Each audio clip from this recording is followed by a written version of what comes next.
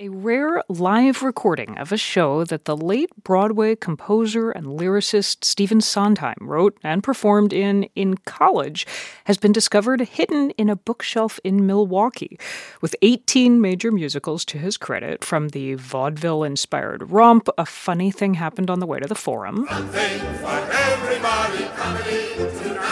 to the ghoulish Sweeney Todd, the mature Sondheim is easily the most respected figure in American musical theater. But he had to start somewhere. Critic Bob Mondello now knows where. Spring of 1948. Williams College in Massachusetts is presenting a 4-performance run of a show featuring songs by 18-year-old sophomore Stephen Sondheim, who's playing the overture you're hearing. The title was Phinney's Rainbow, a riff on the then-popular musical Finian's Rainbow, and the middle name of college president James Phinney Baxter III. The plot has to do with turning a college a lot like Williams into Party Central, and it is arguably Sondheim's first produced musical. It's the stuff of legend in theater circles because nobody's heard much of it. There's this overture, recorded at one of the Williams College performances, and an orchestrated but lyricless version of one song recorded that same year that was included in an album collection called Sondheim Sings, even though Sondheim doesn't sing on it, because it was the first of his own songs he ever heard on the radio. But with no known copies of the script or lyrics, that's been more or less it, until journalist Paul Salsini started reorganizing his office shelves after years of messing them up as founder and editor of the Sondheim Review and writer of his recently published memoir, Sondheim and Me, Revealing a Musical Genius. And he noticed a gap. I have so many Sondheim CDs, and I have them mostly in chronological order. So this was way at the left-hand side of the shelf. And I could see that it slipped down. It literally fell through the cracks and fell into the next shelf below it. And stayed there for who knows how long, but as soon as he played it, he realized what he'd found. All those never-published long-missing songs from Phinney's Rainbow. 19 tracks for a total of an hour and 20 minutes.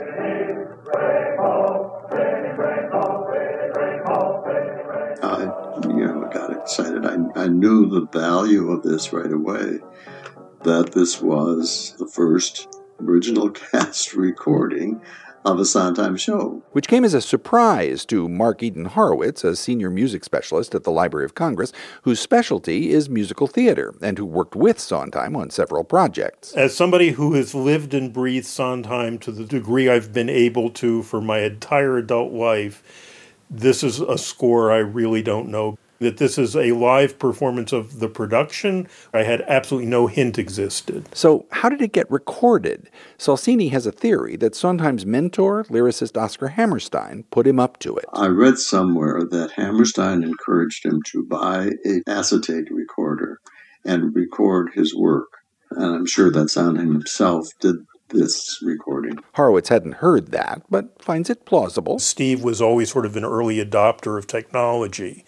And it wouldn't surprise me. I think he always loved gadgets, and I know he used to make home movie type things, and he got one of the first. Also arguing that he did the recording, it switches off whenever the music stops. So what's there? Salsini knows Sondheim's later shows well, and here's in his work as an 18-year-old. Hints of what is to come. There's a song called Strength Through Sex, because they want more parties. And it reminded me of G. Officer Crumpty from West Side Story. But the one that really stood out for me was a song called What Do I Know? And this was written in an hour by Sondheim. They had to change scenery, so they asked Sondheim to write a song that could be sung in front of the curtain. And let me just read a little bit of the lyrics to you. You said goodbye when I said hello, and I asked you when. Hello. And I asked you when, and you said I would know. But how do I know when I know that you said no? That sounds so poignant to me. Here's this 18-year-old teenager who is discovering himself and was sent away to school, and he was longing for affection. It's so indicative of other songs, Being Alive, Losing My Mind from Follies. There's so many songs that express yearning for affection. And in this song from Phinney's Rainbow, I think he is expressing that for the first time in, I don't want to psychoanalyze it so much, but it does sound like there's something for scholars to look at. The reason they've not been able to look at it, ironically, is that Sondheim sort of hid his early work, even from Salsini's magazine, The Sondheim Review. I know how he felt about Juvenilia, because he got so upset when we published lyrics for his high school show by George, and he wrote and said, do not publish Juvenilia. How are things in the philosophy department? My experience with Sondheim is, it all depends on his mood and when you approached him about things. Though he's grown a kindly flower, on Pascal and Schopenhauer, he finds it good to get tangled up with Nicky. He was certainly a collector himself, and he appreciated collections of things. So from that perspective, I think he would be at least moderately approving. The fact that it's happened now, he's often reported as having said things like he doesn't care what happens after he dies, he'll be dead.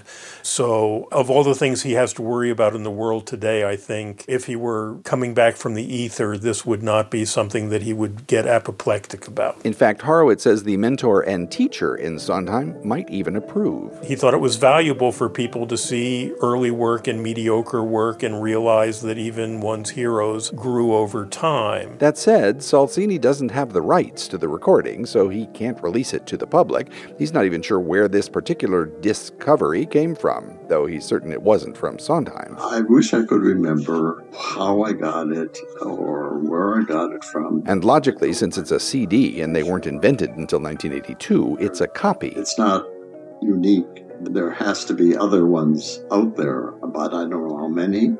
2, 5, 10. Indeed, with a few hours of nosing around, Horowitz found another copy of Phinney's Rainbow in the private collection of playwright and screenwriter Michael Mitnick.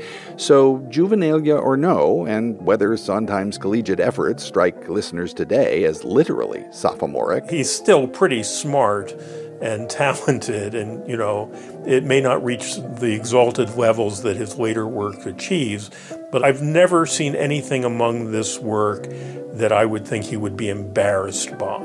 It is, after all, a clue to how he first developed the art of making art that he would practice for the next 7 decades.